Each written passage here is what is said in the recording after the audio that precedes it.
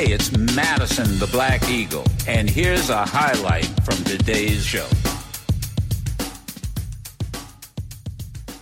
All of these people living secret lives. I mean, do you ever just wonder if the people in their real lives don't have a right to know? Everybody's always getting worked up about rights they have no right to. This is the real life. And this is nobody's business. Hey, it was released May 5th, and the series, it's getting a lot of attention, The Porter. And I have to say, Alfre Woodard, let me tell you, I am in awe of how actors can bring a character to life. It's just I don't know. Maybe in my next life I'll become an actor. But how you go from one character to another. Now, again, when The Porter, I immediately think of A. Philip Randolph and the Sleeping Car Porters. Talk to me about what attracted you to this project. Well, first of all, just the title. I've known about Porter since I was a little girl. There was sort of this fantastical band of men that, if you got on the train, they were all dressed but they were in uniform, and they had such decorum, and they worked with precision, and of course they got everything done, but they weren't policemen, they weren't firemen or soldiers. So there was just this aura about them. And the fact that they were so mobile, going back and forth across the country. And as a little girl, if you taking the train like from New York to Kansas City, it was just, to me, they were like this mythical group of men, and they were always very amiable. So there was just the Porters. And also, since I came to LA back, over 40 years ago, people like Sidney and Harry, they had talked about trying to get a Porters film made. So I knew the time was ripe for it. And Arnold Pennock is a friend of my dear friend, Nestor Cooper. And he brought me in. They kept saying, come to our writer's room. We really want you to come. And I thought, I'm not a writer. Why do they want me there? But when I got there, I realized what it was. And it was the most gifted group of young Black people that you can imagine. My executive directors, my executive producers, and these artists, and you see them on screen. It follows the Porters in 1921 on the line from Montreal to Chicago. So Montreal, it was Little Burgundy, or Saint Antoine was the community where all the Black people from the diaspora had come to work in Canada. Marcus Garveyites were there, and one of our main characters is a Black Cross nurse. The other two are Porters. They come in from the First World War with all of that baggage. And then there's one of our main characters, and I should say that the actor's name is, she would be a Broadway star. Her name, Lauren Lott, plays her, and she dances and sings, and there's colorism in the club. So there's music, there's jazz, there is the intrigue that happens on the train, because when you're mobile that way, you know what's happening in every community, and you can have your hands in different pots in those communities. And going down to Chicago in 1921, you can imagine how much organized and unorganized crime was there. And there at the throne of all of that happening in Chicago was a Black woman named Queenie. So we have all of those stories operating, trying to be unionized. Our guys are Amal Amin and Ronnie Rowe. And it's an 8-parter. It is lusciously shot by Jordan Oram, a young cinematographer. It is just a beautiful. It's historical. It is. There's a lot of action. There's everything. There's music. There's dance, and there is the struggle, as is always, of Black people striving and creating their worlds around them. And it's, it is. That's why I stepped in, because it was all of that. I play a small role in it, but I really wanted to come in and support it. And so therefore you took on the responsibility, Alfre Woodard, of being the executive producer, correct? Well, I am one of several executive producers. Okay. I was not moving that train. I was just cheering that train on. Okay. Let me ask you and talk to me about the character that you play, Faye. Faye is a prostitute. What attracted you to that character? Well, you can call her what you want to. I call her a sex worker. Okay. And what attracted me to it, first of all, is she is a remarkable woman. Her backstory, she's had a lot of tragedy in her life, but she's one of those people, and it happens, who decides to turn the other, after you're down at your lowest, you got a decision to make. How long you want to be there? How much do you want to react to the situation, the circumstances that came to you? Or do you want to make the circumstances, create your narrative within that? And so she works in a brothel. She is the head lady at the brothel. But again, it's 1921. One of the safest, most powerful places to be for a woman at that point, we are conjecturing, could be the brothel, because you're there with other women. You're not having to answer to a man, because no matter whether you're eating off a fine crystal or whether you're eating off of tin plates, women are having to answer to their fathers, their lovers, their husbands, and they don't have to do that. And they've got the camaraderie of sisterhood there.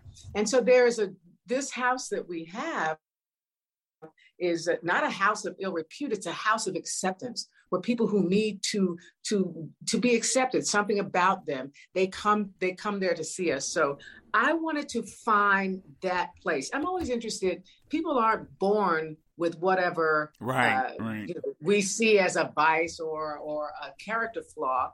They are a human being. So I came to it because I wanted us to understand that she is a human being who makes a choice, and she brings a lot to the world. And so that's when I go to work, and I feel like I can think of something to make that person real that somebody else might not think of. So that's why I was attracted to her. Okay. And in a community, everything is needed. We have a strong church there, and there's a history in that church that spoiler alert, I won't give away. The Black Cross nurses are uplifting the community. Even within that Garveyite movement there, our lead, who Muna Traore plays, she has her own agency against her lieutenant from the Garveyites. And so there's everybody in the community. And so that's the thing that's really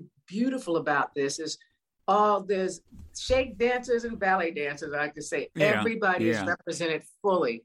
As you're talking, and I'm laughing and smiling, because sometimes you talk about the community. The biggest contributor to the church on Sunday is the numbers person. Or yes, come on, let's just be honest. Now, young people are... You know what? What? Go ahead. And look, the numbers, see, we're always ahead of the curve. It used to be like if Black people, it was like an extra 6 hours a day. Black people didn't sit down and kick back and watch whatever they were watching. They saw a need, they fill it. And, we have always been strivers. And so we predated lotteries. All the everything. Like, once we create it, and then the dominant culture takes it over and makes it a business, legitimize it. Look at all the hemp, the marijuana industry now. Thank you. And all our people have been languishing in jail about a joint or a roach. So we won't go there. Well, let me. I don't want to get off the Porter, and it was released May 5th, BET Plus. Yes. But I'm laughing. If I told you that I was a numbers runner when I was a child, you may not believe it, but I remember my grandmother saying, "Take these dress measurements down to Mrs. Wilson's house, and here's 25 cents for her." Listen. look, in the morning, sitting around our very middle-class breakfast table, just, laden with all kinds of foods that my mother prepares. My mother would say, when you were 7 years old, what'd you dream last night?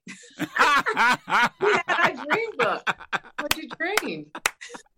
I look, and young people, let me tell you, we're getting off the Porter. I'll get back on. Hold on. But the church, the pastor would give out numbers. Oh, it's hymn 127, and people play that number, play. Well, you know what? And now there's Lotto, big mega Lotto. Thank you. They but that's the thing that we have to realize of how much we bring into the world. Yeah. Especially all of American culture is actually African American. It really is. That's right. It really is. Now, when it comes to the Porter, and young people are watching who may not be familiar with A. Philip Randolph, may not be familiar with the sleeping car porters, because when you were talking, I'm in the talk radio business. The first folks who really disseminated information from city to city were the porters. They would drop off the Pittsburgh Courier. They would drop off the Chicago Defenders, would they not? Let me ask you, is that part of it too, the porters? Yes, all of that is there.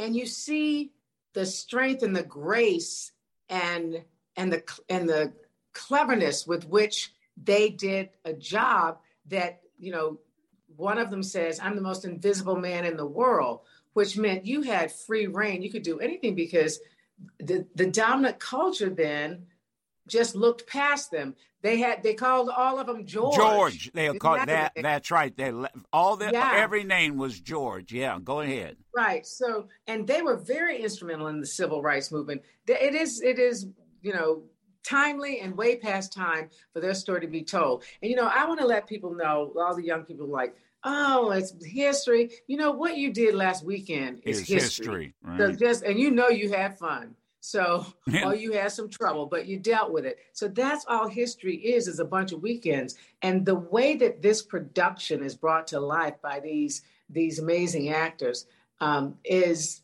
and our directors, of course, Charles Officer and R.T. Thorne, is, you can see my children really enjoyed this. Usually they're sitting with like 2 monitors on their screens watching something. Mm-hmm. There's a big screen, in the distance. Someone's the same 2. One of them's playing a video game and they're talking on the phone. They watch 2 episodes of this with nothing else on. So it is very, when I say relatable, it puts you right there. Good. And you realize, my mother was born in 1921, and you know all about it's our stories, and it is something that people that don't want to look back at, it's kind of, we don't live in Wakanda, so nobody lives in that kind of world. And so our history and our past is so full of triumph. I just want them to understand the circumstances, the parameters, how tight they are and constricted, and how we were able to just flourish and take control. And that's why we're here. That's why they're here. Yeah. So it's a good viewing for everybody. There's plenty of sex in there. There's plenty of love. There's music. So there's something for everybody. It is the Porter. And let me thank you so much for coming on the Madison Show. I mean, it's an understatement to say I'm a big fan. I don't care if it's I remember my name, 12-Year Slave, my Empire, Saint Elsewhere. But I got to tell you, I'll end with this one concern, or you can, if you don't mind addressing it. Was it difficult? And only bring this up because talking to the Hollywood types and movie producers, was it difficult to get it financed? And what's the future of the Porter? Well, what we hope is that it'll have a long run. It'll go on to I'm so pleased that BET Plus came in with the CBC, the Canadian Broadcasting Company, to make this happen. It was shot in Canada. It's a Canadian cast and crew. There's a couple of us, south of the border people up there in it, but it will go worldwide. We're excited that it is premiering here in the States on BET Plus, because it is a platform that I think is turning heads right now. So it could have gone out on any platform, but I'm glad because it is our story, and historically BET and now the Plus was the groundbreaking space to tell our stories. I'm very pleased that it debuted through them. Good. Yeah. All right. BET Plus. So what is it? One of these check your cable times and listings? Well, once it's a subscription. That's right. And you can subscribe to it and get it anytime. Yeah, it got you. Yeah, you pay. I think we've seen the third episode this week. Okay. But you pay more for those luscious false eyelashes, your latte, and your little shot of Remy. You pay more for that than you do for BET Plus. So y'all, come on. Hey, and you weren't with us when I was talking about how much I was paying for Uncle Nearest whiskey either. But you gotta honor it. Yeah, you know what, and that's right. That's exactly right. Thank you for taking the time to be on the Madison Show, and again, it's the Porter. Please, everybody, support it. That's what keeps it going. Glad we could use our platform to let the world know about it. I appreciate it, and have a successful continued career. The Porter. Thank you so much. I appreciate you. BET Plus, everybody. The Porter. You can listen to yours truly, Madison the Black Eagle, live every Monday through Friday on Sirius XM Urban View Channel 126 or anytime on the Sirius XM app.